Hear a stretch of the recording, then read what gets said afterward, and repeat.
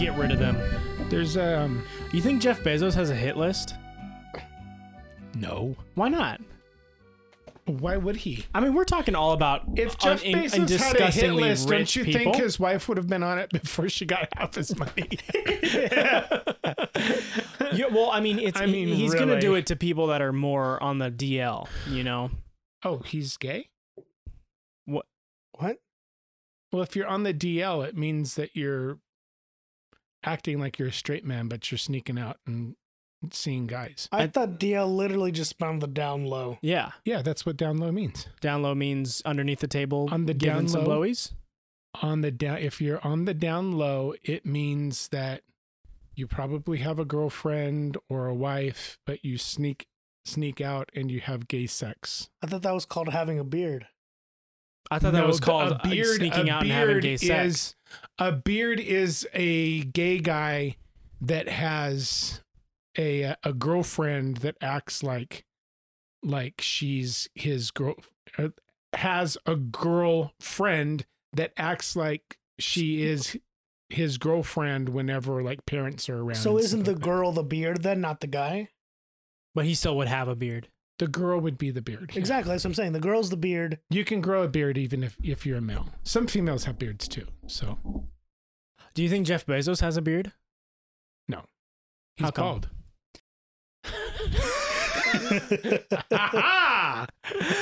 I have blown the mind. Back to the question at hand, though. Why wouldn't he have a hit list, and why couldn't we be on it at some point? We're small Well, players. Yeah, One of us- For one, none of us matter to Jeff Bezos. Yet And we're we about to don't- we blow don't open some matter shit. to Jeff Bezos. We're about to blow open some We don't shit. even matter to the FEC, the federal government. I have some choice words to say Deutsch. about Amazon, Jeff, and I'm gonna march down to his office. Well, are you mad? Are you mad because your new computer? Is that what you're mad about? The packaging and your No, new no. computer? I mean, that wasn't Amazon either, so Oh, it okay. has nothing to do with him. I'm Well, just. then why are you complaining about Amazon then? I mean, I I mean, we could go for saying- hours about the moral turpitude of Amazon. All I'm saying is I'm gonna go kick Jeff Bezos' ass, and if I say that now, will he send someone to stop me? no. Like, you won't even fight me. What makes you think you're going to fight Oh, Jeff come Bezos? on. Yeah. won't You even- are way more physically don't- intimidating than Jeff Bezos. I don't believe Jeff Bezos cares about what anybody says. You kind of look like Jeff Bezos. Maybe Jeff Bezos if he gained 250 pounds.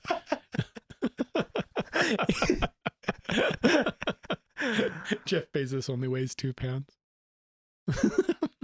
He is pretty skinny. He's tiny. I mean, listen, nothing really against Jeff Bezos, but everything against Jeff Bezos. I mean, this episode, we're all about Eat the fighting, rich. eat the rich, fight the man, destroy. Bring down- Wait a minute. What did Jeff Bezos do that has anything to do with our movie this week?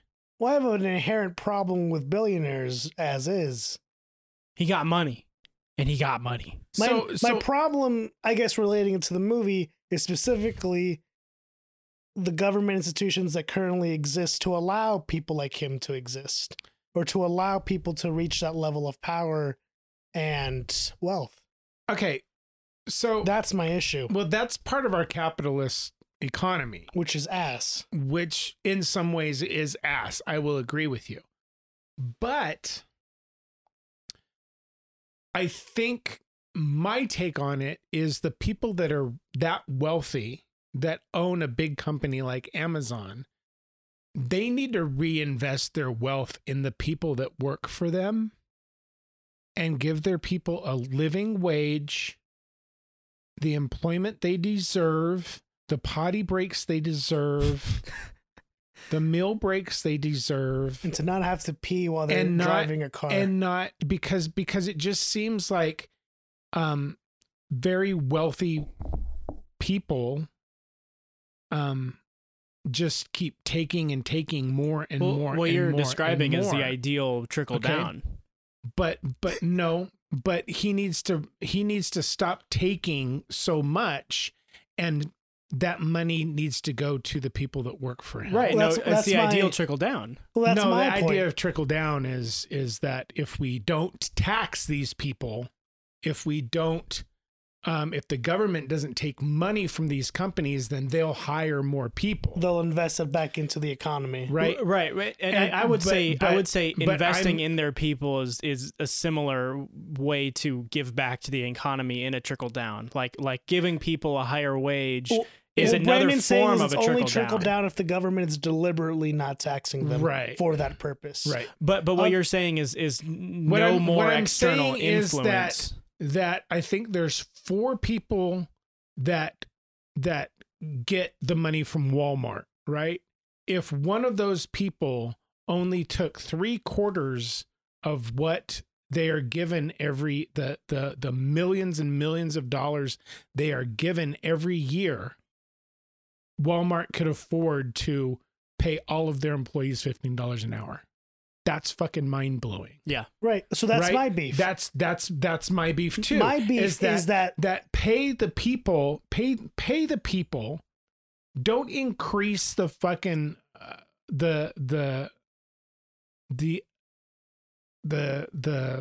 price of the products you're selling, but decrease the millions of dollars that you're just fucking sitting on and doing nothing with. Invest that money in your people. Invest that money in the people. How are they going to get paid? That's my thing. You're saying what everybody expects them to do. My beef is that the expectation that someone's going to do the good thing because it's a good thing will never happen. You need government intervention. You need government regulation to ensure these things. You cannot. For one, you need a tax system that works for everybody. Right. So you need an increase in the minimum wage. So I don't pay more taxes than Warren Buffett. Right. Yeah. We should be taxing individuals and companies. Yeah. So I don't pay more income tax than GE pays in taxes. Right. Is GE still around? Yeah, they bring good things to life. This is not a GE podcast. This is not sponsored by GE. Sponsored by GE. Well, or Amazon. Before we get more into the deep of this, let's talk about the movie that we came here for. Oh, why? We were doing so well. We were doing well, but we could go on for an entire hour on that. We watched The Big Short this week. Oh, we have to wait until the middle of our podcast to get on the tangent that takes us out of the podcast. Right. Yeah. Not at the beginning. Well, this is Dinner with a Movie. I'm one of your hosts, Blake, and I'm joined by Brandon, and we're joined by Jose, resident economic expert Jose. Not at all. Please don't introduce me. He did some research today. That makes him our resident. I watched a couple YouTube videos and read some articles on the New York Times. Well, that makes you more knowledgeable than either of us. So you are our REE. Our resident expert. And we watched The Big Short and had a nice meal of some seafood stew, also known as I was gonna say CBD stew, but that's not right. What's the term? CDO stew. CDO stew. Anthony Bourdain's CDO stew. Rest in peace. Yeah, rest in peace. Rest in pieces.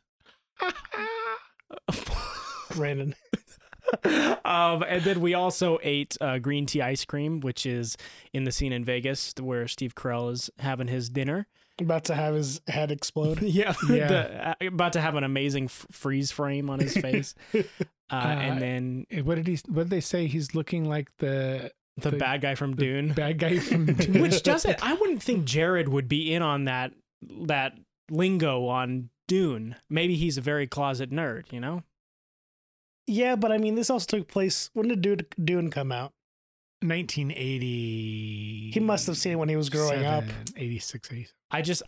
I don't want to believe that Jared would be the type to make a Dune reference among his pals, economic. You know? He would probably be like, oh, he looks like or Donald Rumsfeld. Donald Rumsfeld. He looks like that like, one guy. He looks like Yosemite Sam about to explode. I only said Donald Rumsfeld because Steve Carell plays Donald Rumsfeld in Vice. Right. Yeah. And then we also had Tums, which Christian Bale's character eats a lot of. Oh, wow. We're going to have fun with character names this week. Yeah, we are. I see that coming. I said Christian Bale because I don't remember his name. We'll get to that soon. But Jose, you chose this movie this week. I did. I remember watching this in theaters. I remember leaving that theater being so indescribably upset and angry. And the way Steve Carell feels in that scene with him just realizing everything that's just going to shit is how I feel in The Daily. Is that the one in the casino that In the you're referring casino to? in Vegas, yeah, like where his head's about to explode. Because there's a couple of those scenes. of his.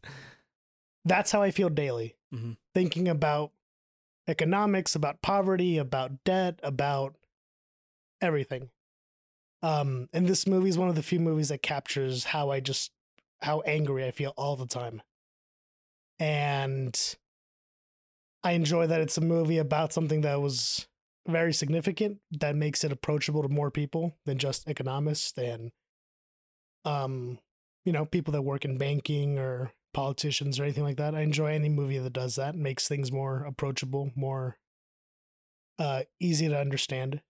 And it's also a very unique movie. The plots has a lot of plots that intertwine, and yeah, it's just one of my favorite movies. Did this have any influence on your kind of college years? Because I know you. This majored kind in of political reinforced science. what I already felt in college. College, at least for me, was my peak anti the man, fuck the government, eat the rich. Man, if Jeff Bezos was around I at would his eat peak him. around your college years, Yeah, I would eat him. you would eat him. Yeah. He would have to look We would out. be eating a Jeff Bezos stew. I bet she'd be tasty. I feel like he'd be too skinny. I mean, I think skinny Like- things can still have some nice meat on them. Yeah, like what's it called when they lock the little cattle up? Like Kobe beef or whatever. Is that how Kobe beef is? Veal. Veal, Like, yeah. I bet she'd taste like veal. I mean, he did say he doesn't do much on the day. Like, didn't he say that he only makes like 4 decisions? Something like that. But I about made that today. I mean, that was all part of your stew. That itself was just in the stew. Yeah, I don't have much brain power to do anything else anymore. I mean, you got more than Jeff Bezos. We won't eat you, Brandon. You probably shouldn't eat me. I don't think I'd taste very good. Oh, I disagree. I think about it every night. So,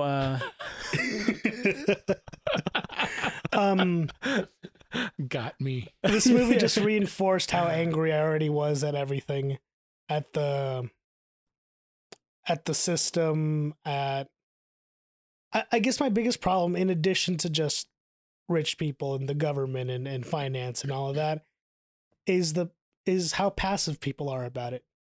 One of my biggest frustrations has always been, oh, I don't like politics. Politics is boring. And that irks me on some fundamental level that I can't quite ever express how much it irks me.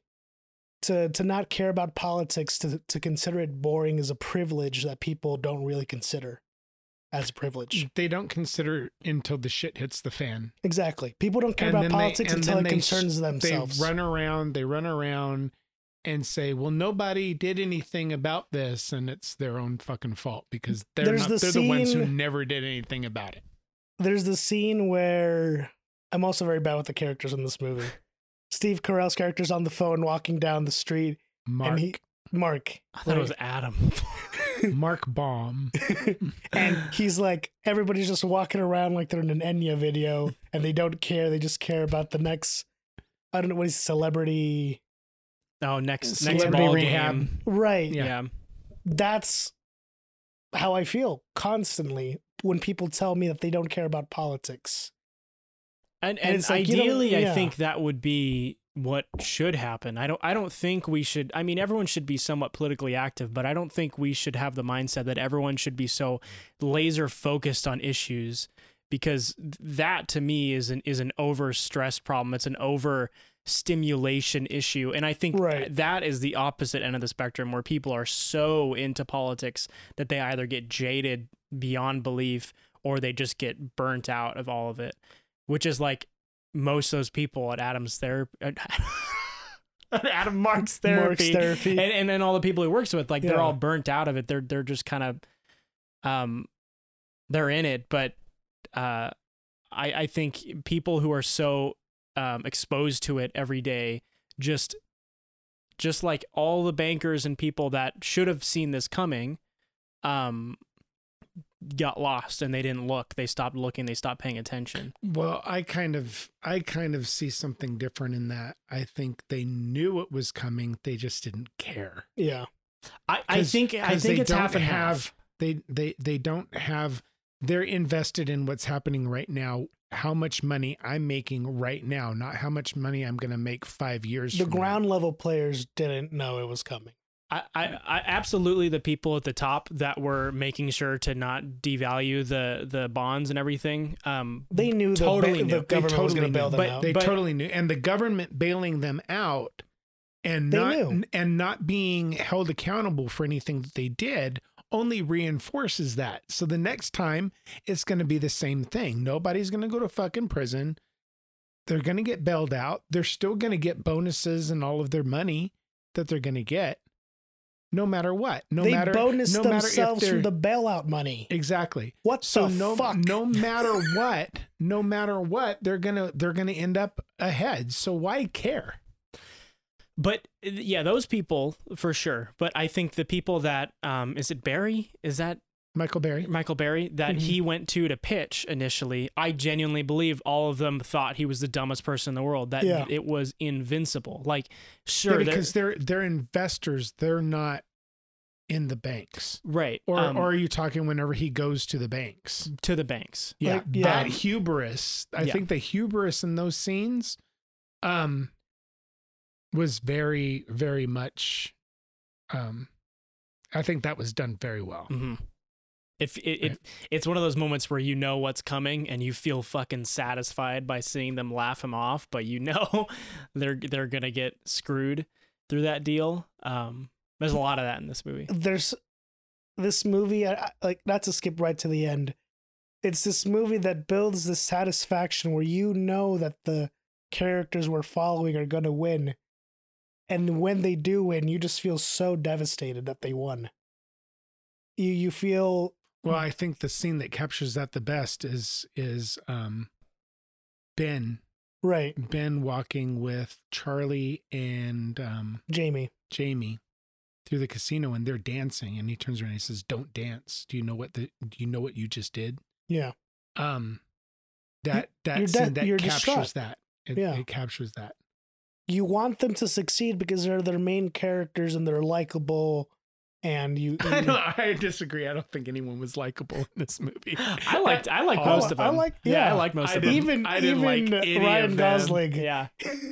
I didn't like him at all. I guess we should take this time. The characters, not the actors themselves.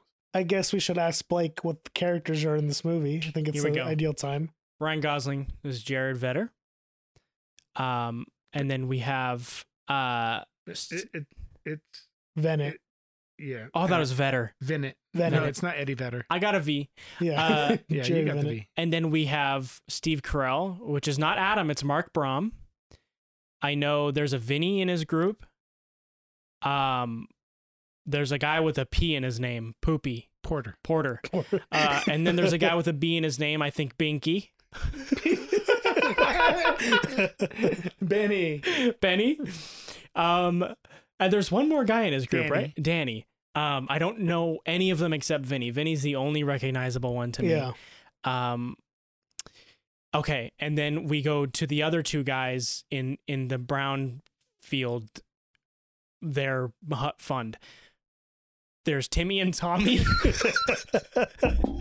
I don't know either of their names. What are their names? Charlie and Jamie? You just said it. Charlie and Jamie. And then Brad Pitt's character is named Steven. I just said it, Ben. What? It's Ben. Said it, Ben. It's Ben? I didn't even hear you. I didn't hear you say it.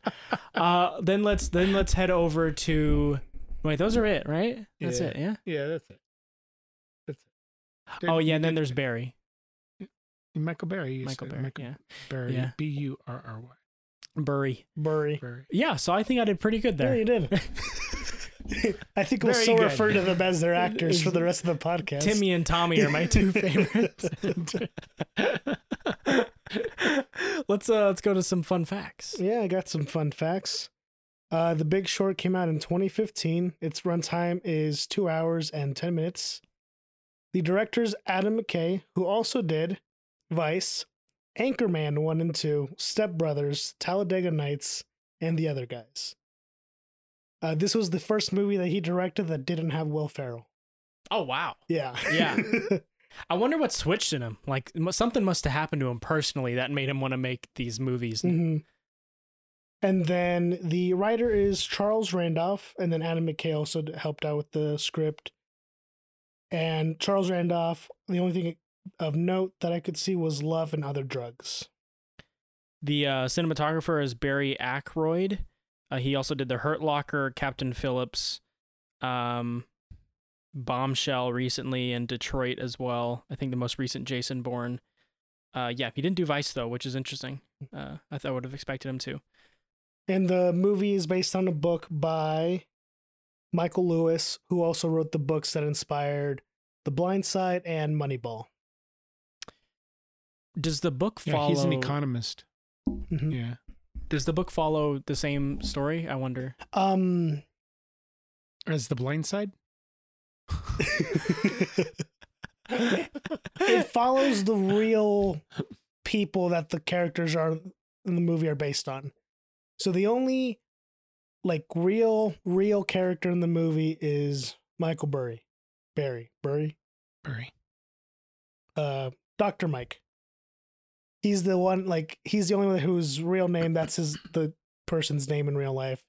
Everybody else in the movie that we follow are all based on real people, but their names have been changed.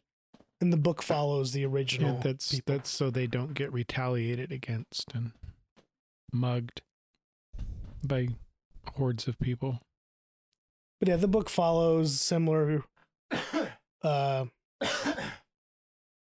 premise, trying to explain all these financial terms to people who normally wouldn't even expect to know be expected to know it. Does it have any bubble bath scenes in it? It does not, no. That is a shame. In the book? No bubble bath? No bubble bath. No making stew? No making seafood stew? No Selena Gomez. What is your log line for this movie? Ah, shit. You can come up with it right now. A bunch of white guys profit off a bunch of other white guys making stupid decisions, profiting off of poor people. There you go. I think that's great. All right. Cool. I saw this movie twice in the theaters, right when it came out. And I was just as upset, but I remember the one thing that I came out of that movie knowing above all else is that popcorn with cookie dough bites in it is really good. It is really good. Yeah, so this is the first movie that I started the tradition of getting popcorn and pouring cookie dough bites in it, and I'll always remember it for it. So I think so. The first movie I did that for was Monsters University. When I saw that in theaters. That must have been great. Mm-hmm. That must have been good. Yeah. What's the first time you've done that, Brandon? I don't eat popcorn at the movie theaters. I will if my brother buys it. Okay. But I don't buy it myself. And I don't like to drink pop or soda or anything. I do if my brother buys it. But because I'll always have to pee halfway through the movie and I always miss something. You got a small bladder, huh? It just processes really quick. Yeah.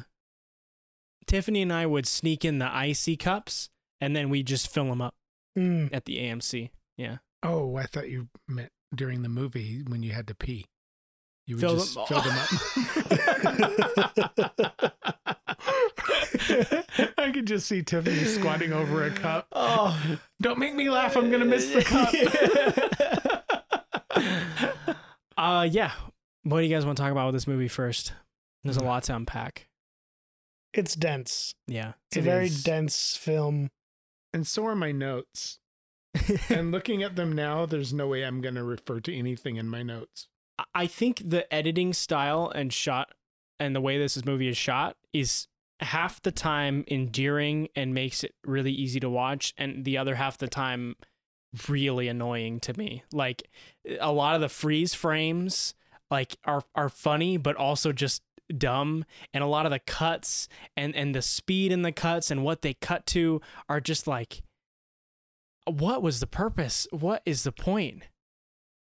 To me, they were hitting on stuff that was popular at that time that they were in, but they don't expound on it, right? So I know this movie is about what happened primarily with the mortgage crisis of 2008 and what led up to that. But there were other things going on as well. Right. There were other things going on besides that led to this big explosion. Like there was a perfect storm. The bills were coming due for Afghanistan and Iraq, on top of Wall Street kind of skyrocketing and then falling, and then like the banks just falling were just the last nail in the coffin to all of it. So it just bottomed out at like what, 6,000 points, something like that. There was a lot of different stuff going on. It wasn't just this, and I wish they would have like said, okay, well during this time this other stuff was going on as well, right? That without this would have been bad, but this just made it even worse. Because it kind of makes it seem like it's the sole thing that was happening. This is the only thing that was happening during this time that caused this to happen. That's what the movie focuses on, and I think it doesn't paint it paints a very good picture of it, but it doesn't paint a realistic picture of it. And it'd be hard to do successfully without making it considerably longer. I think you could in one of those little montage where Jared is talking, saying, well, this wasn't the only thing that was happening. This stuff was happening as well, but this is what we're going to focus on. That's all he has to say. I think they probably could have explained it away pretty easily. I think Vice, especially, he did a good job at because there's a lot going on politically in Vice that I think was condensed really well.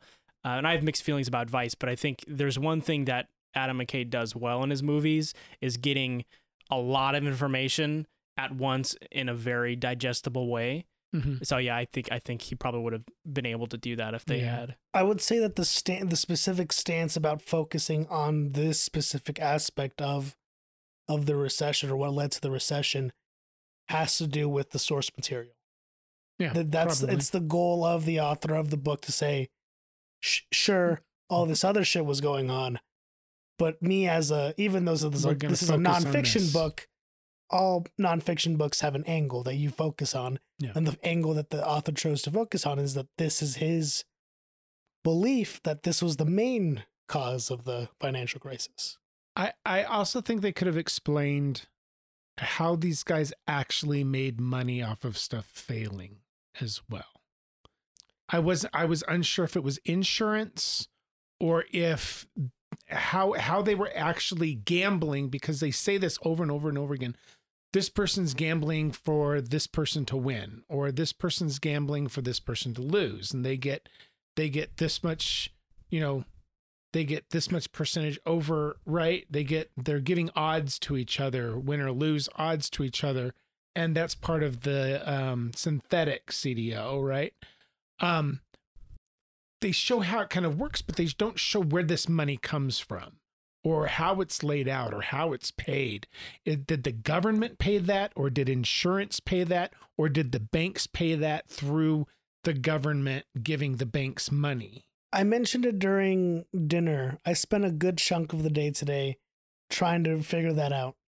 And it gets so ridiculously complicated that I could not summarize it for you in Yeah, see, that's I'm just trying I think to. they really fail. I'm trying to think on how the movie would do it, and I think what the director and the writers decided to do was the point of our stories to say they're at fault.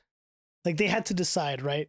Are we going to spend a good chunk of our movie trying to explain synthetic CDOs and all of this shit that is so overly complicated on purpose for the American people to not understand?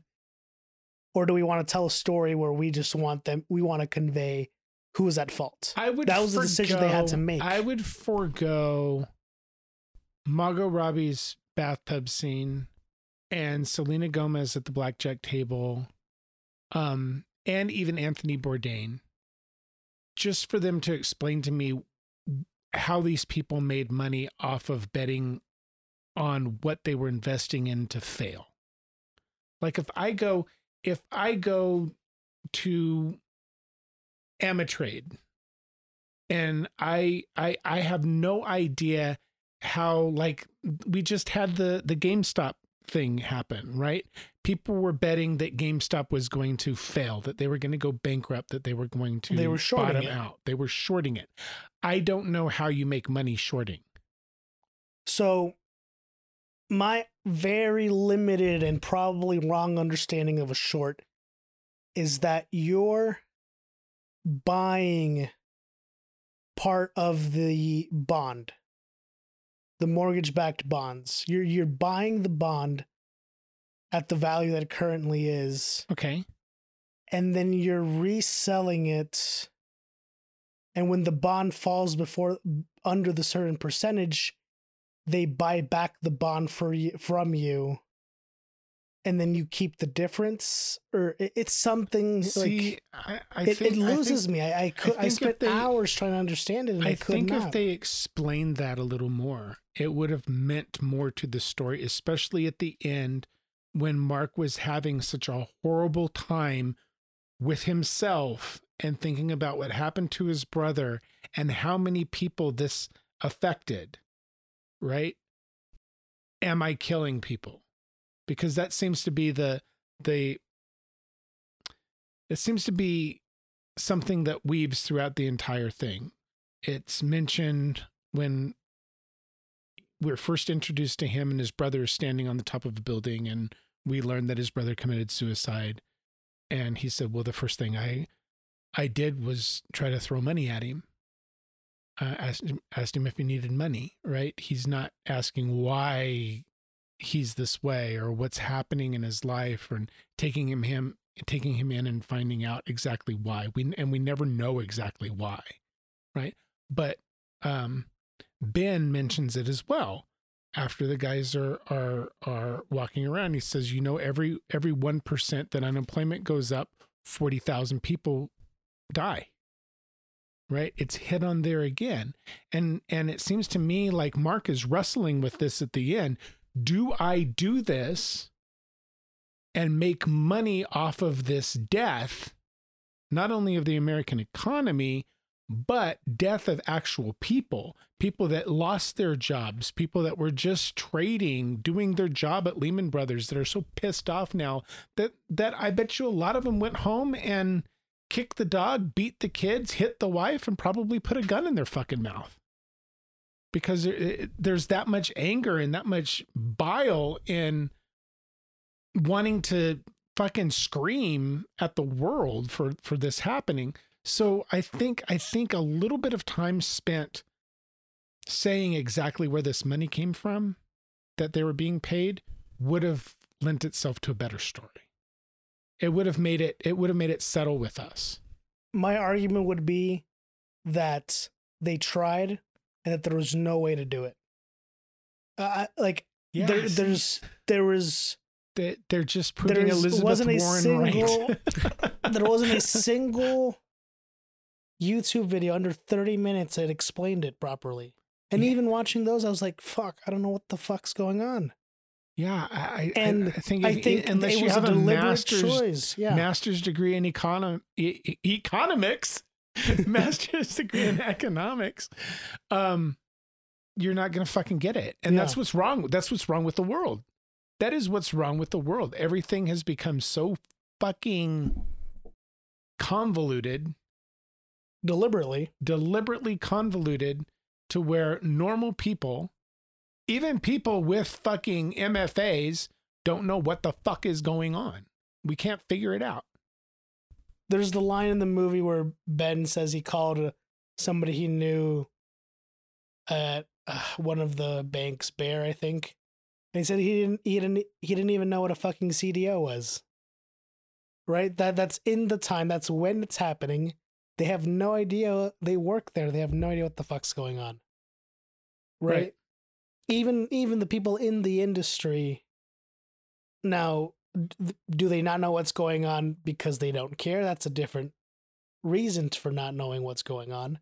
Well, I would think that there's different levels of banking, and unless you're in the department that handles CDOs, you wouldn't really know what. Right, but when you go into banking, you Right. know what banking is about. Yeah, but if you work as a bag person at Smith's, it doesn't necessarily mean you know how to work the deli counter or the meat counter. Right. Or But what I'm saying is that or- there's a certain connotation with the banking industry. Banks are Ponzi schemes. Banks are glorified, socially accepted. that's what Ponzi Mark schemes. is alluding to at the beginning, that his first, whenever he goes into the meeting, right? He's saying that he was talking to a banker about fees, and they should be ashamed of themselves for charging people, for letting them overdraw their account so many times and then just charging them fees upon fees upon fees upon fees upon fees. Yeah. That social warrior kind of thing, that kind of defines Mark, is something that it seems like he lets go of at the end of the film. What's her name? Georgia, that they go to talk about the Yeah. ratings office. At The rating. Standard and Poor's. Yeah. Yeah. She brings up to him, calling him a hypocrite. Hypocrite. And that Exactly. tacked on at the end, where he is having this major moral dilemma, deciding whether to sell or not, being completely not in the know as to what that dilemma is and why he is a hypocrite. When I guess he's a hypocrite because he's benefiting off of the public failing, but it's not like he's not trying to make it aware or bring the people in power to any type of justice or knowledge of it. Mhm. So I don't know how him doing what he is doing hurts me. Is like another issue of that domino effect. Is how his moral dilemma is relevant to the people that he's trying to protect. Here's how I have seen it. There's right after Jared leaves their office for the first time, Vinny's like, "You want him to be right?" And he's like, "Of course I fucking want him to be right." He wants the banks to have bet all this money on the people and for them to fucking lose. So he bets against them, partially because he can profit from it, and that's his job, to find profit somewhere. That's his Mhm. job. But he latches onto it because of his own personal charade, right? To want to see banks fail and to want to see them get screwed over. And at the end, he comes to the realization that he screwed over the banks only for them to be saved by the taxpayer. Mm-hmm. That's like, they mentioned that in the movie, right? He's finding the moral dilemma that he was so preoccupied with screwing the bank over that he didn't stop to think about, by screwing the bank over, who else he would be screwing over too. Right. Which is why I don't have a problem with his moral dilemma, or the explanation of it. I think Yeah, that makes sense. it's him in that moment. He's like, fuck, they're going to be bailed out and we're still going to get paid, but now we're getting paid with taxpayer money and not with the profits that they made while screwing everybody over for the last 10 years. Mm-hmm. Is how I always saw it, or how I've seen it. So taxpayers did pay that $1 billion. Mm-hmm. So the bank was supposed to pay that? Well, my assumption is the bank did pay it, and then they went bankrupt. and were Bailed out by Bailed the out. government. yeah. given the money to restructure and stay on their feet by. So I wonder how much of that money that they had to give translates to actual taxpayer money, because I somehow doubt it's 1 for 1. Right. And it's not like a direct, you paid your taxes and the government just handed over to the bank, right? It's like you're saying the bank handed over the money that they had because they knew they would be fine at the end of the day. But see, that still confuses me. Why would you have something why would you let someone invest something betting against your company? She says it during the first meeting with Dr. Burry. We're Wall Street. If you offer us free money, we'll take it. It's, for me, it was a sign of the greed. It's representative of the greed that Wall Street has always had. Well, then they say over and over again, even at the start, who doesn't pay their mortgage? Like they're so assumed that nobody is going to default on their loans. Well, those were the people that were assuming that the CDOs were made up primarily of AAA loans to homeowners, and not that they were just full of B, double B, and triple B loans, ARMs that were going up that people were not going to be able to afford. I would assume the lines got so tangled from the top to the people making those deals that nobody even knew what was going to affect what anymore. Like I'm convinced that near the end, when they knew that everything was going to shit, and that's when they started to look for credit swaps and waiting to devalue until they unloaded theirs. I think that's where they really knew what was happening, but I don't even think those people at the very top were that aware. Like, I don't think they knew that when all those huge amount of credit swaps from Barry were going through. Like, I don't think they knew enough that if they were aware of those purchases that they could say, this guy is going to bankrupt us because we know it's going to fail. If they never considered if this fails. Right? That's right. The hubris I was talking about. Yeah. It was, we're never going to fail. We've been in business for 100+ years. No bank has ever failed. No mortgage CDO has failed. And you're right. At the very top, they probably didn't know about it at first, but not because this was some event that blindsided them. They didn't know about it because they didn't care about it. Right. That was strictly the reason that they didn't know about it. Yeah. They didn't know because they didn't care, because how can there were other, not besides Michael Burry, there were other individuals who were pointing at these signs. And so Jared was doing it as well. People saw it coming. And so they didn't know because they didn't care to know, not because... If they wanted to find out, it would have been very easy to find out. And right. It makes me wonder, in these types of banks and sort of business deals, the people at the top, what knowledge they're capable of getting compared to the people like Dr. Mike. Like, it takes someone like him to figure it out, when the people at the top making these decisions to just bundle all these CDOs together and make synthetic CDOs and everything, like, they, I think, even left to their own, would not be able to figure out themselves. It takes people multiple rungs down the ladder who aren't even in the know on that, who would be capable of understanding that. Well, it's greed. It's the greed that was pointed out at the very beginning, about with the two real estate brokers, right? In Florida. Them saying, we get money from this. I can get $10,000 from financing an ARM. I can get $2,000 from just doing a regular mortgage. So of course they're going to take the ARM money, right? And I'm sure that wasn't just them. That was the bank as well, getting this large influx of money up front, because that's where the whole thing came from. And Margot Robbie says that. Yeah, Margot Robbie says that whenever it's what's his name? Louis Renori. Yeah, Louis Renori. Who's Lewis? Oh, is he the That one was with He's the the guy guy who that created created the mortgage-backed securities. right?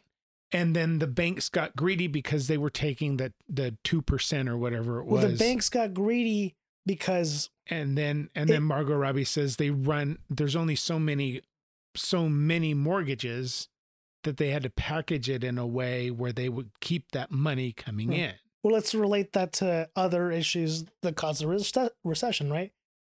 If there's no minimum wage increase, your number of people that can afford mortgages stays stagnant, right?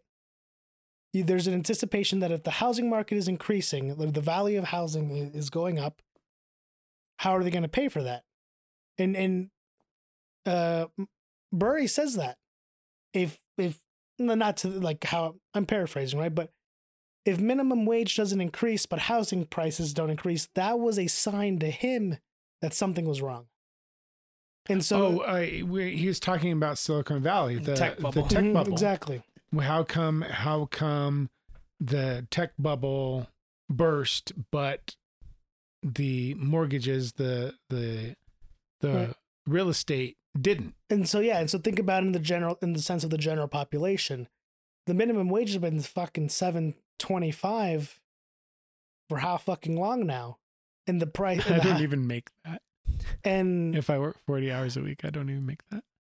and housing and the housing costs increase. And Margot Robbie says there's only so many people who can actually afford a mortgage in their life at that point. And that's where the banks got greedy. They're like, well, shit, if the government's not going to do anything about increasing minimum wages, then we need to find a way to keep getting mortgages, to keep selling mortgages. Which is just so insidious. The guy's claiming that, immigrants don't have a low enough credit score, just poaching the most desperate people, like Vinny says at the end, just preying on people's dreams of owning a house. And then they blame them for the Mhm. economic recession. Right. Yeah. Right. Blame immigrants and poor people, which spot on. And teachers. And teachers. teachers. Well, and that was because the teachers unions invested their money in their pensions, and their 401ks. pensions and stuff. And It just makes you think about how fucking fragile any of your assets are in any way. And here's the My- fucking funny thing to my me, right? assets are in the safe. Hey, that's probably safer than out there in Jeff Bezos's wallet. As long as you didn't buy the safe from Jeff Bezos. fuck. No, I bought that at Sam's Club. So I bought it okay. from Walmart. So you bought from But so that's the other funny thing to me, right? Banks needed to find another way to get more mortgages because that's how they were making money. So they started going with the adjustable rate mortgages. Mhm. It's these same companies lobbying against the raise of a minimum wage. It's these same people, these same individuals, heads of companies that are lobbying and throwing fundraisers for senators and representatives to keep the minimum wage low deliberately. Or to get rid of the minimum wage completely.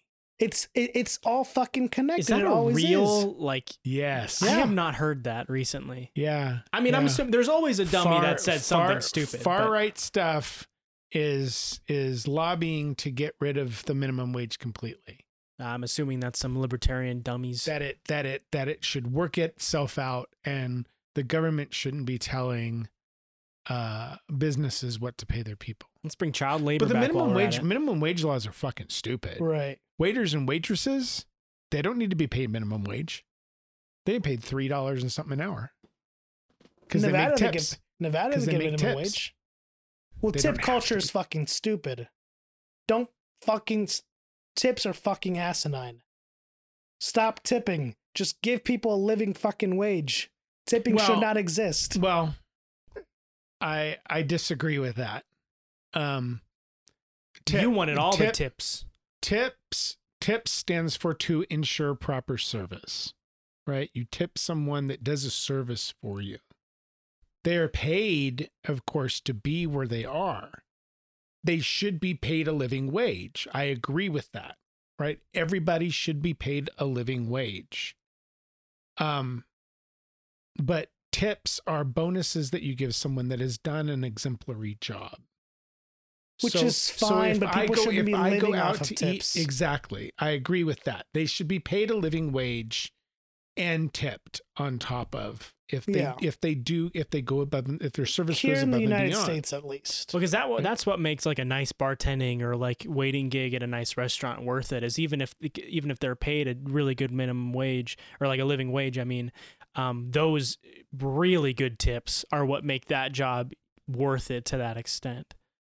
That even with that base living wage, like those tips can just make it like it's really a different good mentality. job. It's an American mentality. And Yeah. if you're not a good bartender, if you're not a good waiter, if you're not a good dealer, if you're not a good cashier, if you're not good at your job, you're not going to get tipped. And that directly affects how much you make, right? It's diminishing people in the service industry, right? Because you could have some fucker at any other desk job do a shit job, and he'll get paid as the guy who's sitting next to him who's doing a good job. Well, no, right? Not necessarily, because I'm saying if it's you're grouping managed, service industries if you're elsewhere. managed properly and you're paid according to what you're giving the company, then the guy that's fucking around and not doing his job all the time will not be given the raise that this guy that goes above and beyond is given. Right. Unless you're a stupid company that just gives blanket raises to everybody.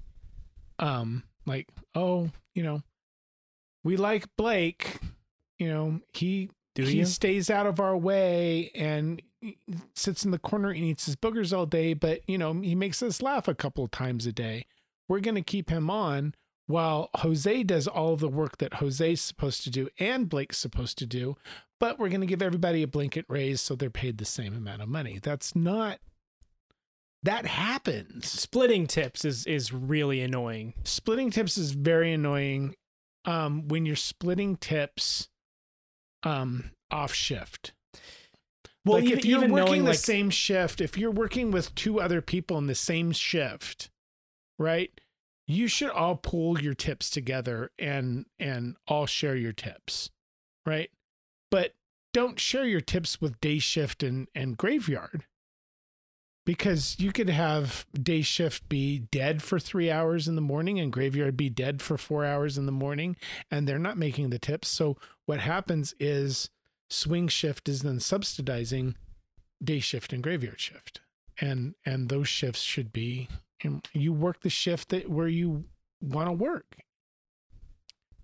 I need to be on day shift, or I want to be on day shift because that's better for me. I know I'm not going to get as much in tips, but I will get some tips above and beyond my working wage.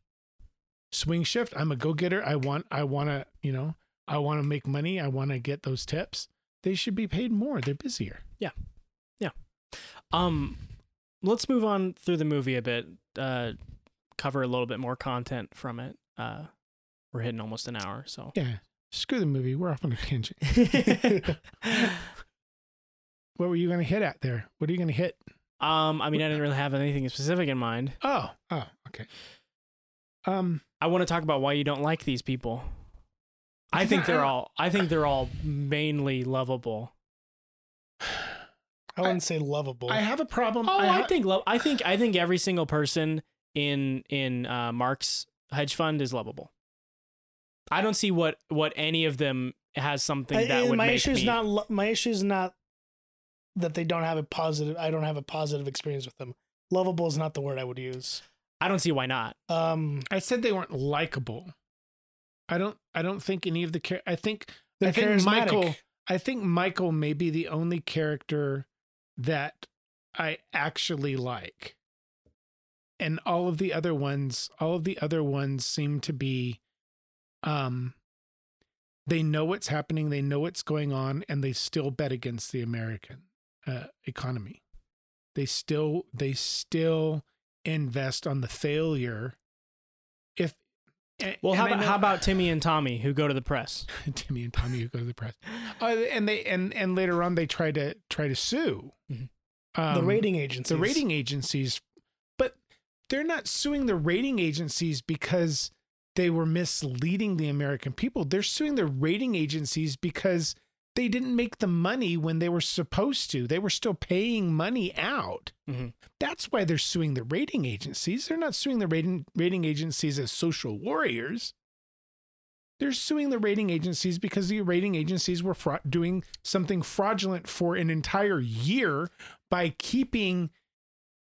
propping everything up, and they had to pay that $70,000 a month or whatever they were paying out on top of whenever they were buying more stuff. They still had to pay out that money. That's what they're suing for. I don't think that discredits anything someone might have with good intentions because of that. They're suing because their intentions are only to make money. Their intentions are not good. Going to the press, there's only one reason to go to the press. And they're not going to further their finances by going to the press. Yes, in fact, they would probably harm it. No. They were going to the press saying, this is what's happening. We have to call them out on what they're doing because it's affecting us. Mm-hmm. Because as soon as it dropped, they're going to get paid. Yeah. So if it takes a year for them to actually catch up and drop the ratings, that's a year that they're coming out of pocket. That's why they wanted the press to call the ratings companies out. There's an inherent evil with choosing to work in finance. I was wrong. You're right. No, that makes sense. Does that make sense? Mm-hmm. Yeah. But that's where I have my problem with the characters.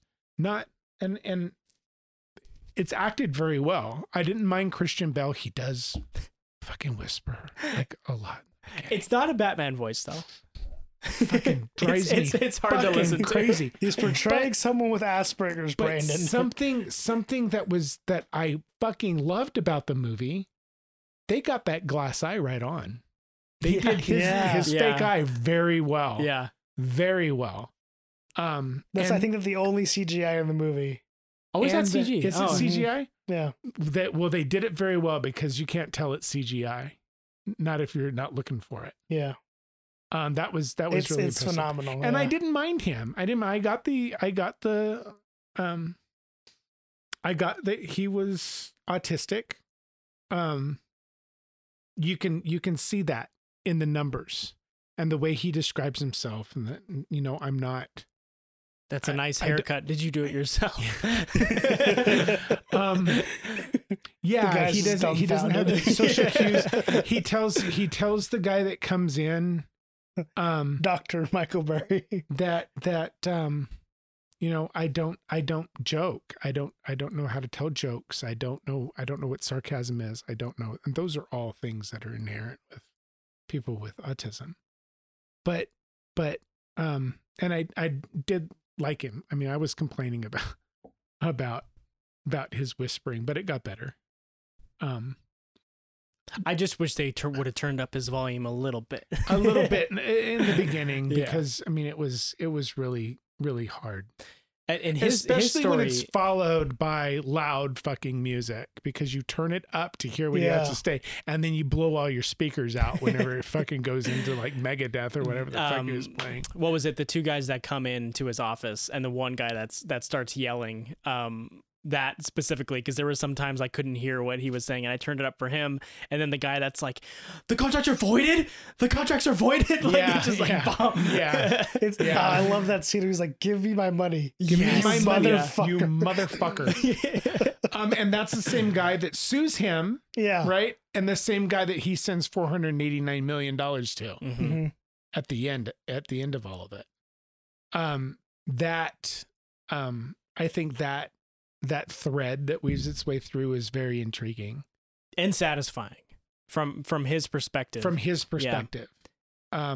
like a huge fuck you, I told you so throughout. Yeah, I also like the ongoing, like him updating the numbers on the and getting a little disheartened there. Okay, we're gonna have to sell. There's something about the distinct decimal point that he puts it out in the whole movie, like. You hear it, right? You hear it clearly him putting the decimal point. Well, that's because there's and when no decimal when point he at the finally end. does the last number, you're like, fuck, nice. You're just 400 satisfying. up 489%. Yeah. And he was down at the most, what, 20 something? 20%. Yeah. Yeah. I still think Mark's entire team is lovable. I agree. And when I say lovable, like I their don't banter. mean I like their banter. I appreciate them actually doing the legwork and going to Florida. Porter and I forget his name. I know it was Porter and Binky. Nobu guy. Porter and Binky Boo. Yeah, them going to Florida and showing just showing the human side of it. Specifically the Right. guy that who's renting. whose Landlord isn't paying the landlord's mortgage. dog is on the mortgage, right. which is fucking insane. And you feel so bad Okay. for him, and you show him later Okay. with his family. So I have personally financed 2 homes. Refinanced one of those. So I've gone through the mortgage process 3 times. Just me, right? Not with Justin, not watching Justin's stuff. That's all besides the point. They check your ID, they check your bank accounts, they check so much stuff. My first home I bought was in 2003, right? During this. In nowhere could I put my dog's name on something and prove that my dog on an ID. Why would this guy know his landlord's dog's name? How would your dog have a social security number? It's such How a would- how would it be unbelievable thing though that you would think verifiable? it has to be real. Like that's one thing where it's See, like I don't it's buy so it. I think it's unprovable. conspiracy theory Yeah. fucking shit. Yeah. There, I think could it have possibly happened between a person that was very dishonest and a very dishonest mortgage broker? Yeah, it probably could happen that way, right? So I go into you and say, hey, I have this scam. Let's put my dog's name on this. We'll make up a social security number and make up everything. You write it up. And once we sell it to the bank, then it's out of your hands. And if it doesn't get kicked back, then I'm home free. Here's $10,000 to write this. Go ahead and do it. If it comes back to you, all you have to say is, well, I have no idea. What's the point of putting the dog's name and your last name? Because it's not under your name. It's not under your name. You're not responsible for the. He was never going to pay the mortgage. He was in the never first going to. place. He was never going to pay the mortgage. Right. But you would think that you'd want it to be more separated from you. Yeah. Not use the last name. Yeah, not of the use your own actual last person. name if you could. People are dumb. That doesn't. And really that bother seems me. more like a fuck you, like How I'm getting many- away with Yeah, this probably. sort of thing. Yeah. It probably was. It How probably many was. years ago was it that Wells Fargo opened up all those accounts for older citizens because they didn't expect them to find out? Yeah. Right. Yeah.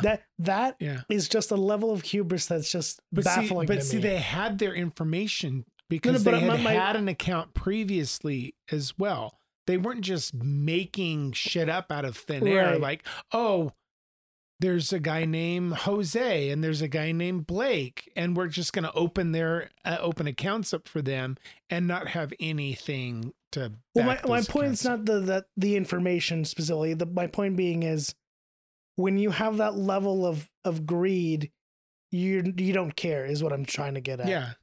And I'm not even sure how that worked, actually. But they opened up an account in your name and then charged you fees because the account was open? The account was Like, tied to good- your checking account. Good luck. But they knew that the specific people they were targeting didn't use the online portals. So But they knew that they wouldn't they would be able still to. have to send something out hard through the mail, Oh yeah. paper. You would expect, but who knows? See, that's what confuses. How are they going to make money off of it? Because all you have to do is go down to if I got something in the mail saying, oh, you have this third account at Nevada State Bank, I would take it right down to Nevada State Bank and say, what is this account? It's one of those things that is so easily provably illegal. Yeah. What is this? What is Why this is it account? worth the risk? And why does this bank as an institution still exist? That is the thing that wakes me up every morning. I'm just like, what the fuck, man? I love my bank. We sat by here. My bank has caught fraud on my account, on my credit card account, and called me, said, "Hey, did you charge something in fucking, it was somewhere. Yeah, but a lot of that stuff's Moldova automated. or something." But Right? but No, they my an actual point, person called me. My point being is, You'd think. how many companies do we just stand by and watch them do the shit that they do? And we just because they're don't too important. care. They're too big to They're fail, too big to which is the fail. whole point of it. Which Yeah. which is true. Like, Well, but see, if we have, and this is where Elizabeth Warren has a point. If The one point? government really fucking cares about the financial economy and how everything works in the United States, then we should have proper regulations in place, proper oversight, not government taking over, but proper oversight to make sure they're not manipulating the system and fucking the But they people don't and the care. government. They don't care. to play devil's advocate, and I'm a very liberal man, but I understand where people are coming from when they don't want that, because things like the FEC, you see Karen Gillan's character is just as corrupt as the people who they're supposed to be looking over. Right. And sure, So you can I'm say, not- but I'm they not- should be. I'm not sure. Because she worked at the FEC, right? SEC, I think. SEC. SEC, whatever, Security and Exchange Commission, right? Why can't she take a job? Why can't she quit that and move into the private sector? What is going to hurt? People, I mean, those. It's insider trading. If you're about to work for someone who knows you're doing them good financially in a position that you're in, you know you're likely to get a very well-paying job from those people that you want a job with if you do them good in your position of power. But no one person is in. I mean, she was I would assume, a low-level employee. Right, yeah. She's not in a position of fucking power. She's not writing checks. She's not heading a team, an audit team. I think it adds up. I think it adds up. It's not just the one. It's I'm about assuming precedent. it's many. Well, then make that illegal. I mean, he actually says, "Well, isn't that illegal?" And she's no. You would expect it Right? to be. You would expect it to be. But my see, point if that's a problem, then let's make that illegal. You cannot, and there are some things you can't be a member of Congress and then move directly into lobbying, right? You have to wait 5 years or something now, right? Do that. Well, my point is, in regards to that, is regardless of what watchdogs are in place and what rules are in place, those, the things you're putting in place and the people in power and the rules and systems never work. They never seem to work as you intend them. And it becomes so bogged down. It becomes so complicated. It becomes so full of, and as a conservative talking person here, it gets so full of bureaucrats who, one, don't know who they're doing, two, work incredibly slow, or three, don't know, just don't care to the extent to do their job. Where I think that amount of extra legislation and extra government guidance, then hold people fucking accountable. That's where I think we have dropped the ball as a country, and these companies. The people have dropped that the are ball. supposed to hold them accountable are the people that they have fundraisers for. Take the money out of politics. Take the money out of campaigning. Yes, You I can't agree with have- that. you can't Citizens have- United was the most evil, horrible fucking thing that happened in the past 100 years to me. You can't have the people, your representatives that you voted for, be the ones that hold everybody else accountable when someone paid for them to be there. Right. It'll never work. But I'm talking at a level like the Security and Exchange Commission, right? If they have a team of auditors that go out and audit banks and stuff, But who appoints them? They're given their jobs. By who? They're hired. They're hired. The upper echelon are appointed, right? But the wonks that are down below, they're just people doing their jobs.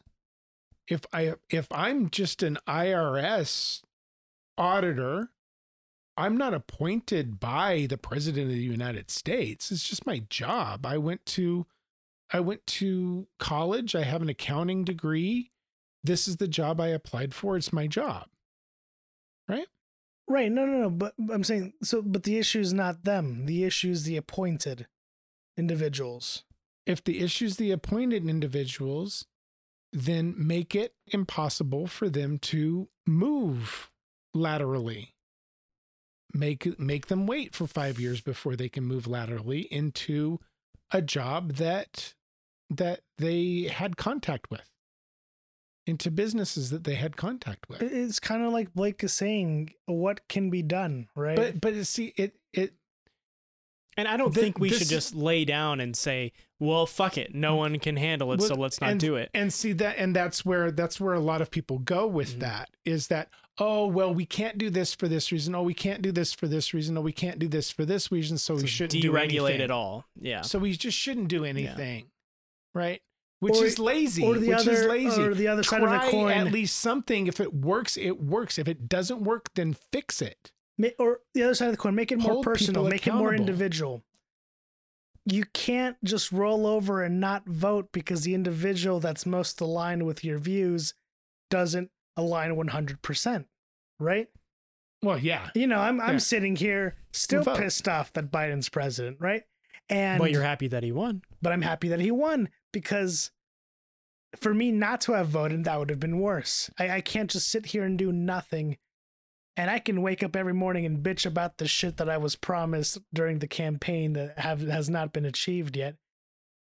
And that's my right as a citizen, to sit here and bitch. But that doesn't mean I wasn't going to show up to vote and support him, because something better has to happen. To me, if you didn't vote, you can't complain. Right.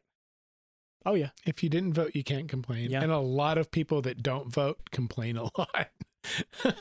And then when you talk to them, it's just, well, they're both going to be bad, so I'm not going to vote. Yeah. And that's a privilege. Which is horseshit. Which is horseshit. I don't see ticking number of how many lies Joe Biden cranks out every fucking day. Right. Well, that's because the liberals control those ticks. Oh yeah, the liberals control the media. I can't tell you how many times fucking bullshit. I would bust out any fact check, any lie detector on him, and then my stepdad would just say, "Well, yeah, who's making those decisions? Who's writing those?" And fuck. Decisions on what? Lies? Both-faced lies? Who's catching them in the lies? Why aren't they doing the same thing with Hillary Clinton? Because she doesn't fucking lie out of her ass. Oh, yeah, says you.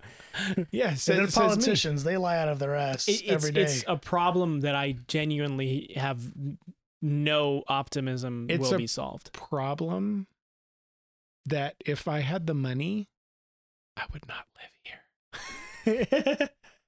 Well, it's passiveness, right? That's the problem. Passiveness.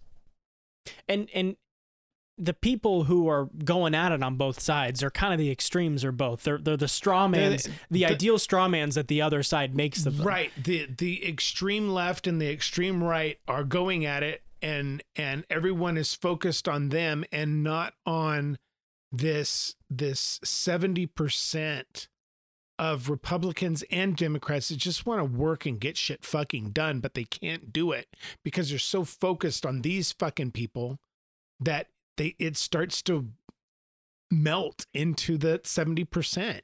And pretty soon you have this fucking crazy Trumpists and the libtards. Yeah. Oh, fuck yeah.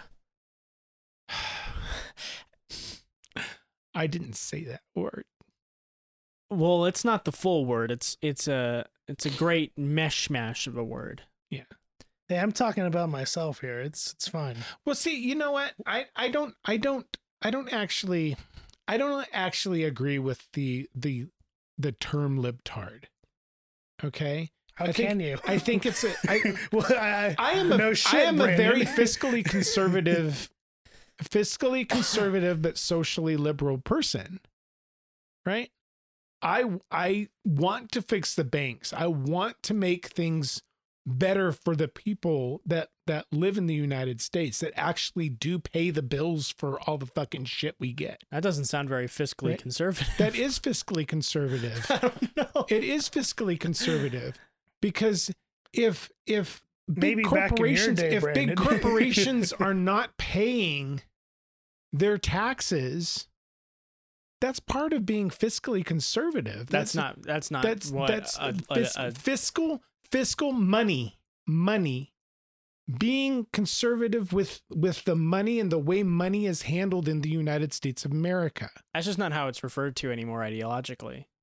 Well, That's how you can identify. But if you said fiscally conservative to anybody else today, You'd be a Reaganite. that's not what it's. well, that's how not the that's connotation not is. Reagan wasn't a fiscal conservative at all. That's what the term is meant. The term he nowadays- cut taxes and was not responsible one bit. Fiscally conservative now means to cut social programs. Is what fiscally conservative That's- means. I feel sad for you if you think fiscally conservative means Socially- responsible. Socially liberal is the other part to that. Okay? Socially, I'm liberal. People who can't afford food because they're paying all of the money they make to rent, water, electricity, fucking gas, whatever, they should be helped in some way. If we cannot give them a working wage, if we cannot give them money to survive, then yeah, the government has to step in and give them SNAP benefits, give them WIC benefits, and that money needs to come from the motherfuckers on the top that don't pay a goddamn cent. And that's where my fiscal conservatism comes in. That everybody needs to be paying. You need to pay 10% taxes. You need to pay 10% taxes. I need to pay 10% taxes. Warren Buffett needs to pay 10% taxes. Jeff Bezos needs to pay 10% taxes. And their companies need to pay fucking tax as well. My I family. don't disagree with you, Brandon. Getting out of it because you're rich and you can say, well, I've invested this much money here, but you didn't really. My Right. family already pays 10% to the church. You think they should pay There's a another There's a 10% separation to the of church. government? There's a separation of church and state in the United States. If you choose Haven't to pay heard of it. 10% to the church, then kudos for you. Good for you. Do that. That is what you want to do. But you know what? You're going to pay 10% to the government as well. I can't I don't- fucking believe I had to pay 10% of my fucking allowance to the fucking Mormon church. That's bullshit. I don't disagree with you, Brandon, but that's not what fiscally conservative means anymore. Well, okay, The- you're saying I- anymore because, definitions change. Well, fiscally conservative now means lower taxes. That's what fiscally conservative boils down to nowadays. I don't believe that's entirely true. Agree to disagree. I think it's being fiscally conservative with where your money is spent, not on an spending, individual basis. not increasing the Pentagon's fucking money that they get every single year, whether they want it or not. That's not being fiscally conservative. Strictly with terms, you're right. Giving money to Ideologically, though. big banks so they can pay the cocksuckers that bet against the American people is not fiscally conservative. No, it's not. Let's move on. Keeping people in their homes that were paying rent would be socially liberal. Yeah.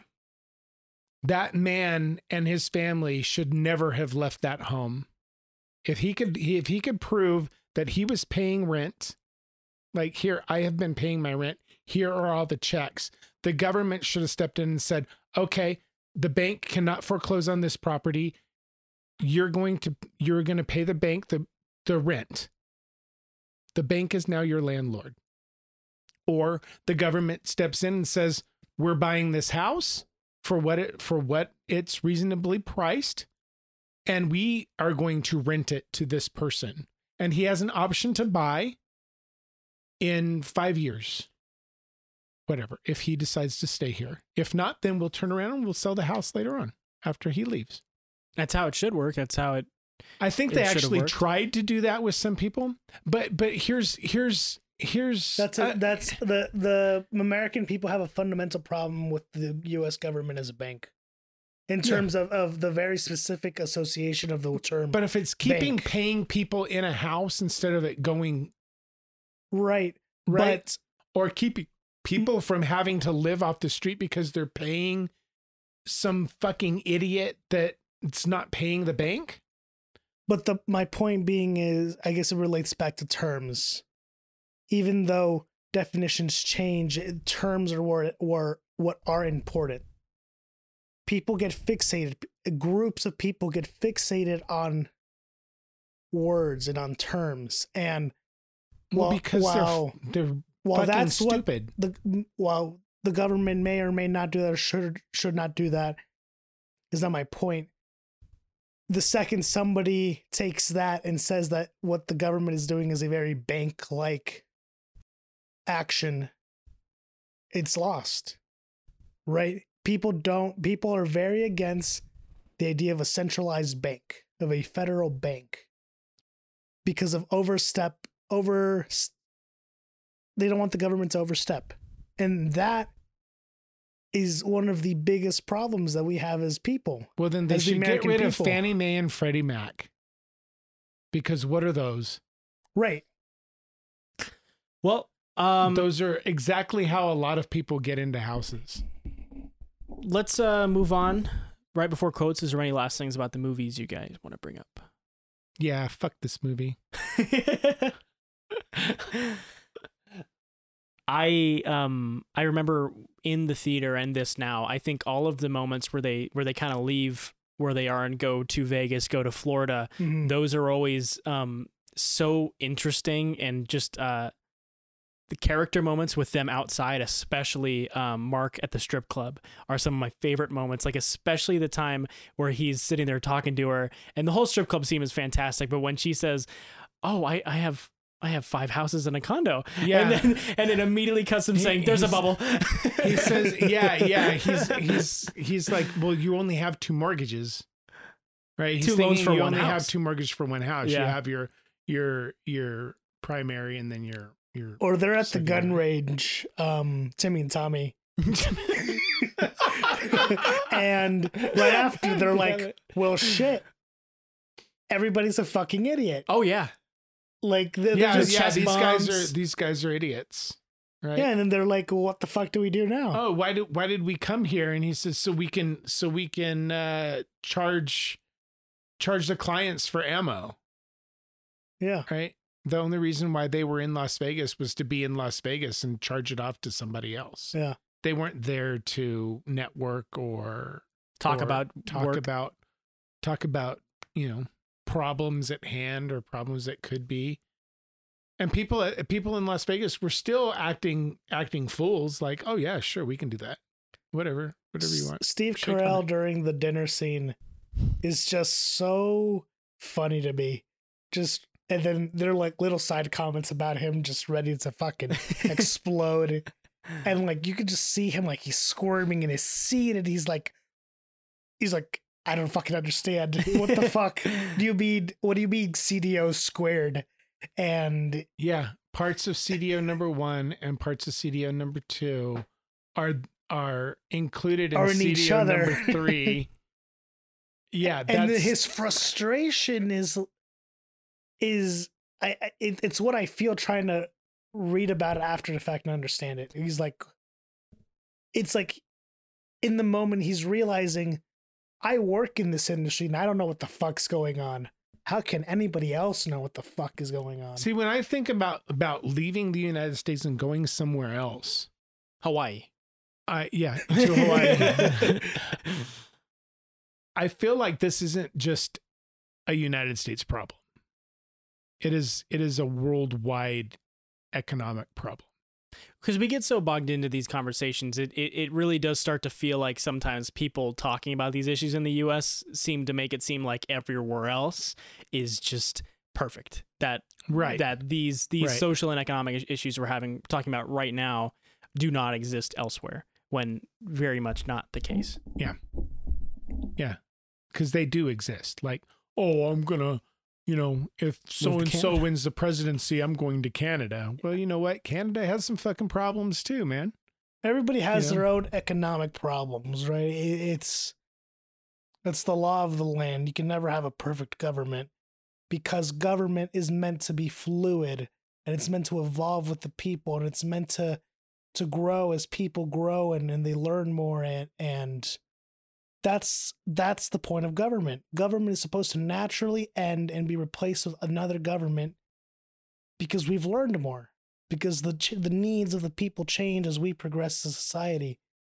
The founding fathers would be fucking astonished and that we are we've stagnated to it. Yeah. I think the founding fathers would die if they were to be raised from the grave and know what America has become. Can you imagine George Washington tweeting, "What the fuck's a Democrat and a Republican?"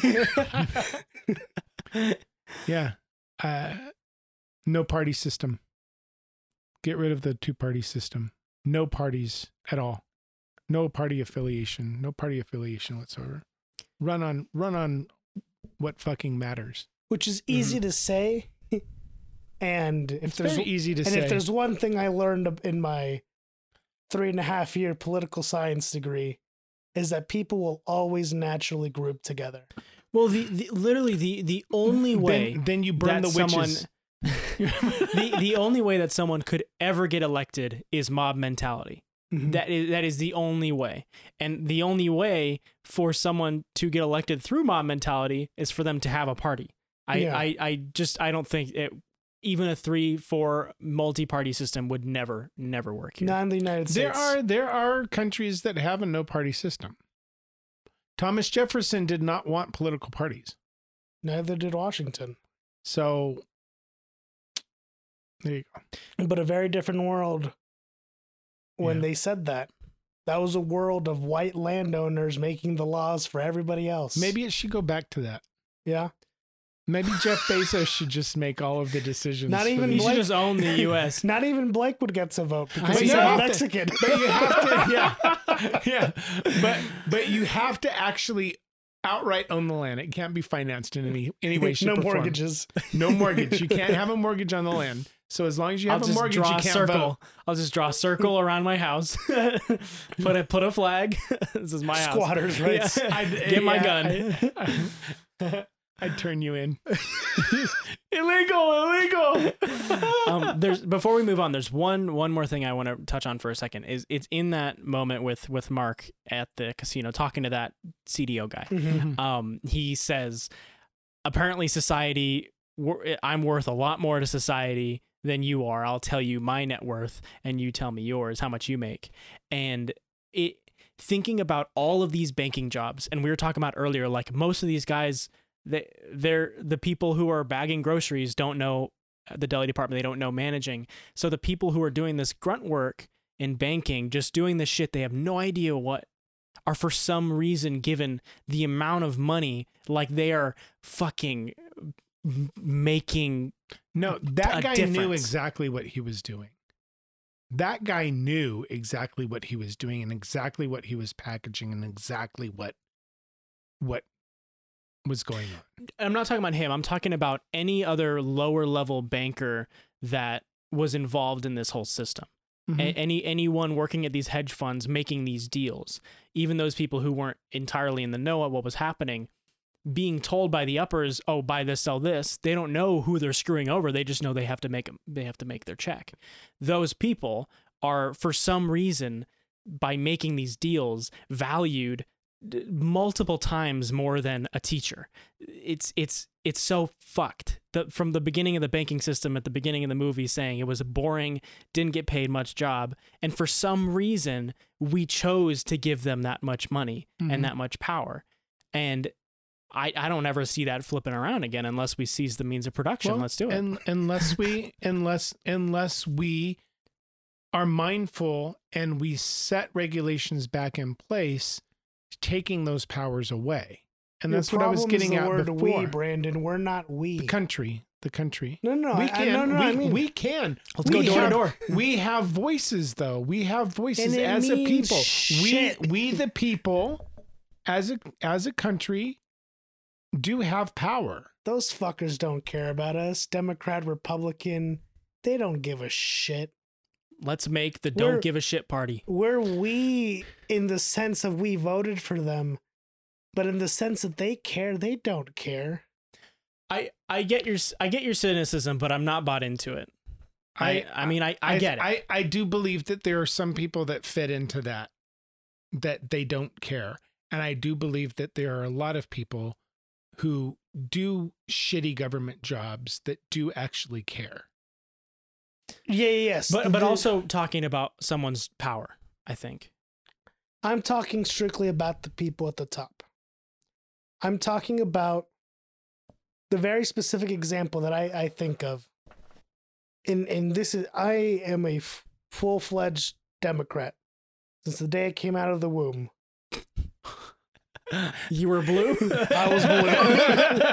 I'm a DM. He's part of the Blue Man Group. Eiffel 65 Blue Man Group. It's, once you're a politician, what's your number one goal? Getting reelected. To get reelected. It's not to get the most money or to do the thing. You want to fulfill your campaign promises for the sole reason of getting reelected. That is the job of a politician. And that is the inherent flaw. You spend over half your time. That is where with my it. cynicism is rooted in. Politicians do not care about the people. They care about getting reelected. The people are a means to the end of them being reelected. I just don't want to buy the idea that we can't make a difference. I understand the very slim margins, but the people who have made a difference have started as people who didn't make a difference. And I understand how tough it is and how fucked everything is, but to say nobody cares, we can't do it, let's not do it is a problem in itself. I don't know what we would do. I mean, we're changing minds through our podcast. But Right, that's the problem. What do we do? I don't have an answer, but I don't think that means there isn't an answer. No. But it's cyclical. It's we want a change to come about. But the way the system exists now, it is hard for us to make this change. I just think there's probably hundreds and hundreds of organizers out there who, if they were listening to this right now, would spit in our direction because of us claiming we just can't make it. And that's not enough. Yeah. Hundreds of organizers are I ass. didn't claim that. Fiscal. That's the problem. Hundreds of organizers are nothing compared to the millions of people that live here. I disagree. I disagree. Because the hundreds of organizers organize the millions, organize the masses, organize people, educate people. I happen to think that the number one problem in the United States is education. That we dumbed the education of children for the past 20 years, and they're not getting a level of education that makes them know how to go out in the world, know how to advance their themselves, and they're stuck in dead end, shitty minimum wage jobs, and that's where they're going to be fucking stuck forever. I think fixing education, making sure kids know. Whenever I graduated from high school, I knew what a mortgage was. I knew in economics how everything worked. What to look out for, scams. Did you know how to balance your checkbook? I did know how to balance my checkbook. My economics class taught me probability. I had a checkbook. I had a checkbook when I was 12 years old. I had a checkbook. My mom worked at a bank. Yeah. So, I mean, I knew all of that, and I knew it longhand. I didn't have a computer when I graduated from high school. Let me see. Yeah, I have very long hands. You know what long hands mean? Long mittens. But kids don't get that now. Yeah, I mean, even my It's education, deliberate. my economics class was It literally is all deliberate, and I think probability. that needs to be fixed. Yes, kids that are growing up are smarter when it comes to computers, figuring shit out with computers, networking. But they're also dumb when it comes to actually life things that actually matter whenever you get out of high school, whenever you graduate from college. I knew how to Google porn before I knew what a mortgage was. Yeah. And you learned how to Google porn in school, I'm sure. QWERTY. Okay, let's move on to our I question. couldn't Google anything in high school. I had typing class on an actual typewriter. Oh, that's great. Yeah, I did. I failed. Almost. I almost failed. I can't type without looking at the keyboard. Okay, you guys got your favorite quotes? I do. I have to ask, do quotes written on the screen count as a quote? Sure. I think quotes could be Anything. I was looking at the side of a building for a quote to figure out what it said. and I couldn't get the entire thing, so I didn't put it down. All right, I guess I'll go first. I almost went with something that Jared said, because most of his lines are just quality to me. But I'm going to go with the transitional words on the screen. Overheard at a Washington, D.C. bar. Truth is like poetry. And most people fucking hate poetry. Yeah. Yeah, that's a good one. I wonder who first attributed it to that person at the bar. They wrote it for the script for the movie. Oh, it really? wasn't actually overheard at a bar. Okay. Yeah. That's great. I like that. It sounds like something someone would say. It really does. Oh, yeah. So that's good. It sounds like some guy who's had a little bit too much to drink, trying to get over a girl or something, and he's like waving his beer around, and then his buddies are just like, "Yeah, so man." You have to say the quote now with a slur, say it like you're drunk. I don't have enough drinks, Brandon. I don't want to do it disjustice. You had a lot of wine in our stew. Oh, that's true. Maybe that's why we're a little tipsy today. What about you, Blake? Oh man, I had so many. I didn't pick one yet. I'll go with this one. It's a classic. When they go to Vegas, they come out from the airport, and Binky, I think Binky says, it's like if someone hit a piñata full of white people that suck at golf. Yeah, it's great. I love the whole Vegas scene. Yeah. There's a lot of information conveyed in the Vegas scenes. Also, I like that they show Palace Station before they show any other casino here. Man, those conventions are so full of fucking. I worked a convention of health insurance, life insurance sellers, and it's just full of scummy people. I do appreciate the shot as they're leaving of the homeless people under the underpass. Yeah. Mm-hmm. That's a common Las Vegas sight to see. When you have the whole shine of the city behind it. Yeah. Sad. Okay. My favorite quote is during a flashback scene where Mark's mom is talking to the rabbi, and the rabbi is referring to Mark and his brother Paul. And the rabbi says, Paul is a fine boy, and Mark is an excellent student of the Torah and the Talmud. And the mom says, then what's the problem, Rabbi? The rabbi says, it's the reason Mark is studying so hard. He's looking for inconsistencies in the Word of God.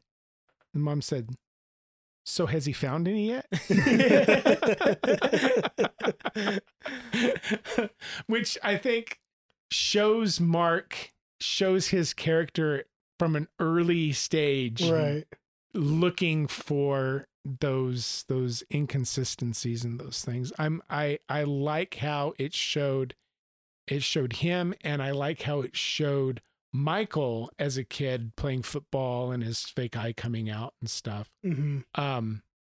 And his parents were encouraging him and nurturing to him, telling him, the coach said you were doing really well. You were running the ball. You were doing so good. Come on, and it showed all of the kids standing and watching them walk him off the field with his eye. I think that those two things showed how they were in their adult life, in adulthood, how those things affected. I think that was really well done. In case you guys were curious, because we don't get a lot of movies that are nominated for awards, but this won Best Adapted Screenplay in the Oscars, and it was nominated for Best Picture, Best Performance by Actor in Supporting Role, Christian Bale, and Best Achievement in Directing and Film Editing, but lost. But lost all of them? One Adapted Screenplay. Adapted Screenplay at one. Yeah. Mm-hmm. I could see that. See that. Just because of the subject matter. Still not a fan of its editing. I'm not a fan of its editing either. Makes it feel very, very fast. Yeah. Kind of to the point where it's like, we get it. I think those outtakes of the loud music and the stills and just shots of YouTube videos. I think random Facebook like. I think they could have taken all of that out. They could have taken all of that out and put something of substance in there. Yeah. And I don't know what they were going for. Were they going for like a slight documentary satire with? I didn't like the fourth wall breaks either. Yeah. I thought they were hilarious. I don't like them. I liked him because Ryan Gosling. I mean, he delivers them well, I think. Yeah.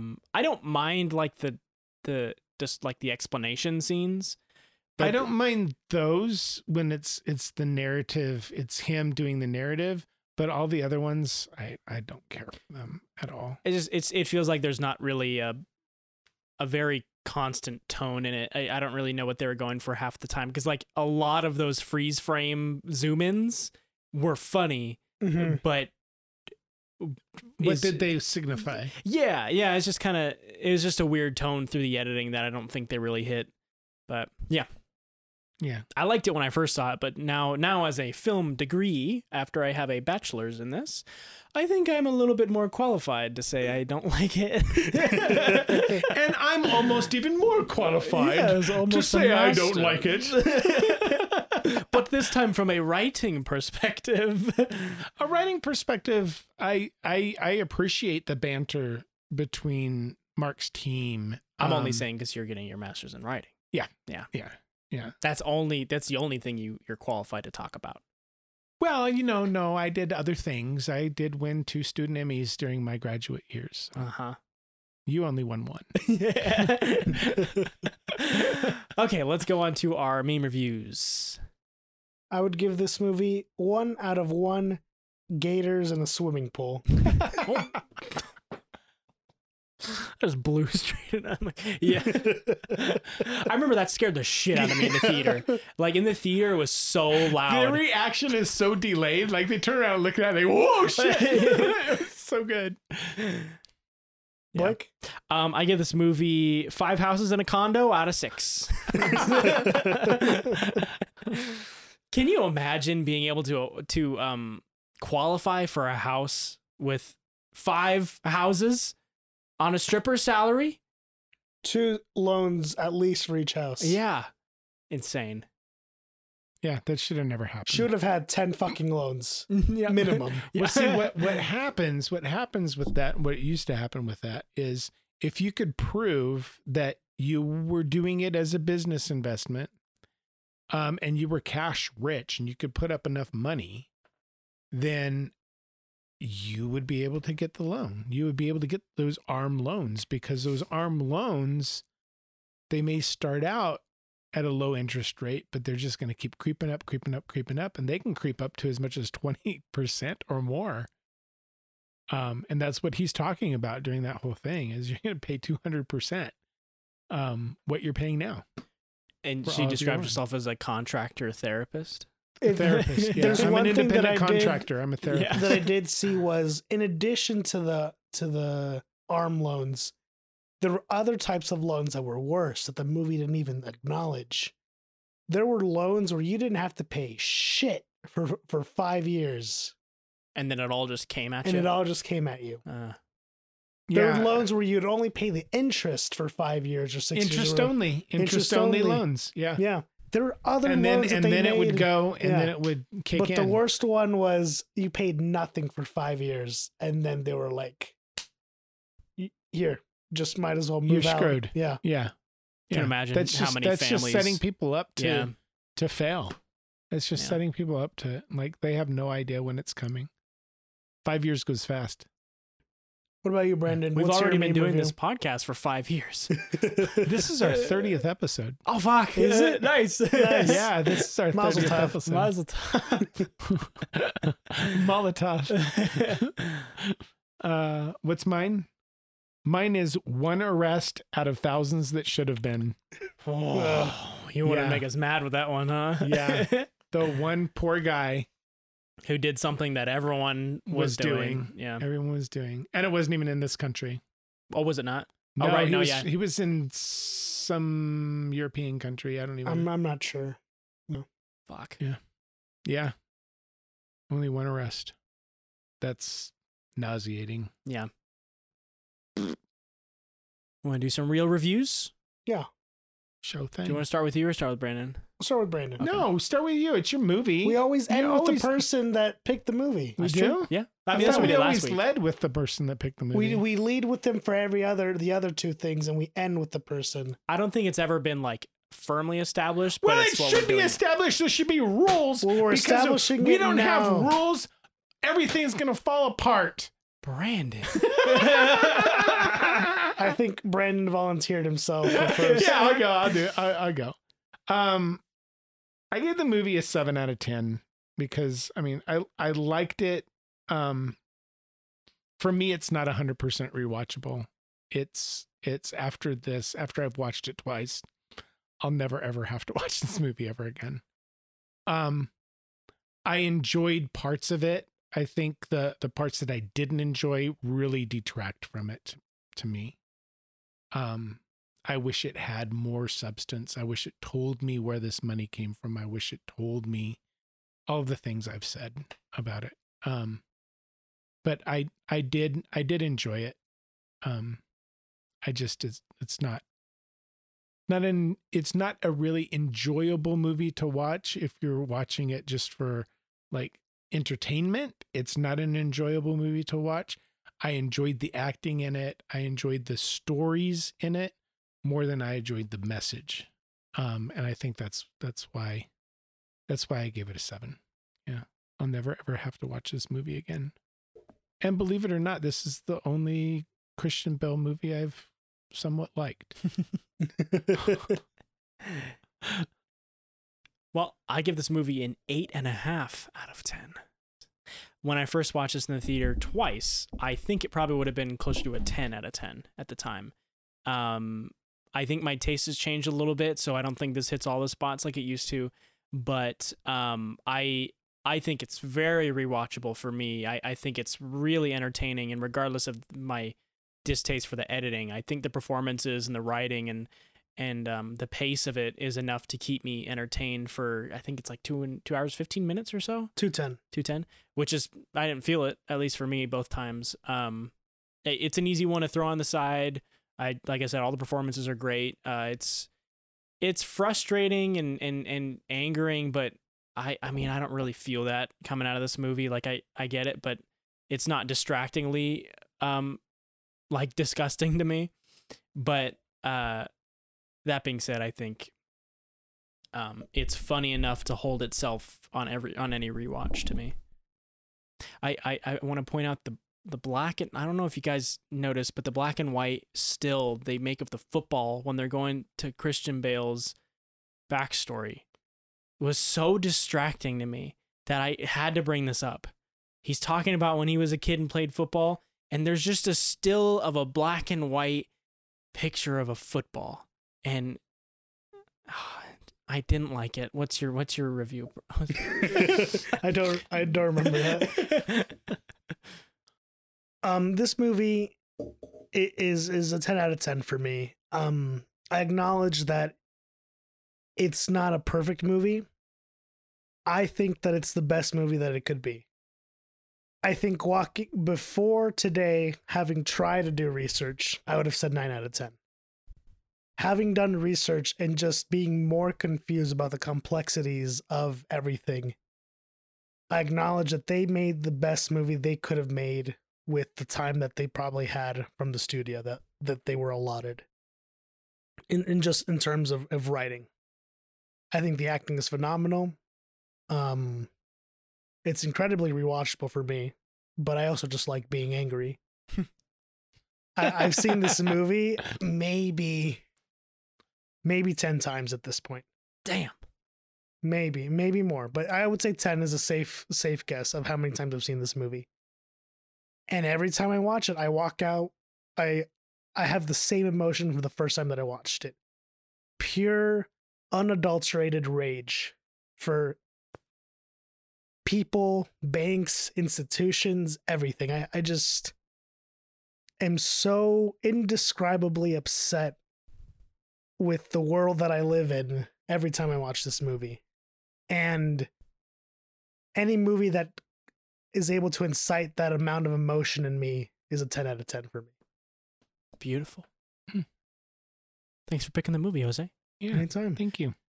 Let's pick our next one. Where's the jar? Over there, by you. Whose turn is it to pick? Tiffany did. Tiffany picked last. Now you can pick. You have the jar. Care. I can't walk much, so I should pick it. Yeah. Joaquin Gilmore.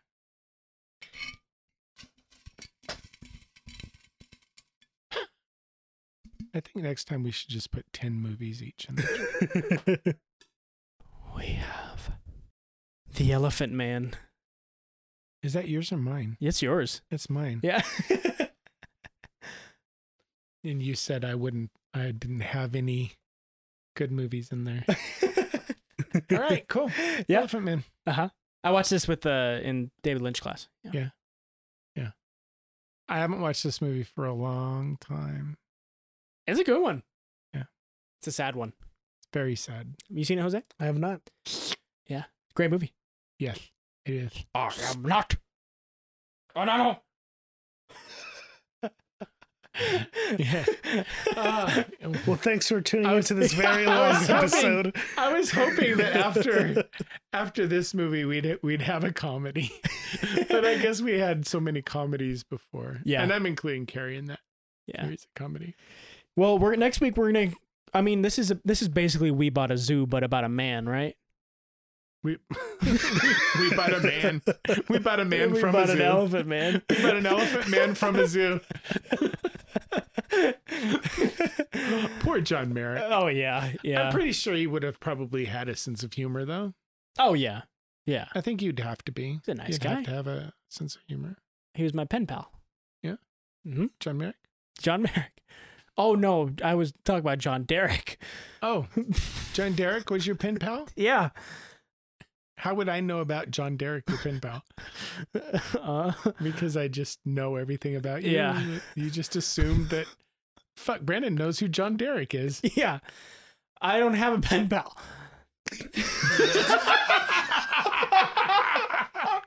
Oh my God. I think well, thanks for joining us this week. See you next time.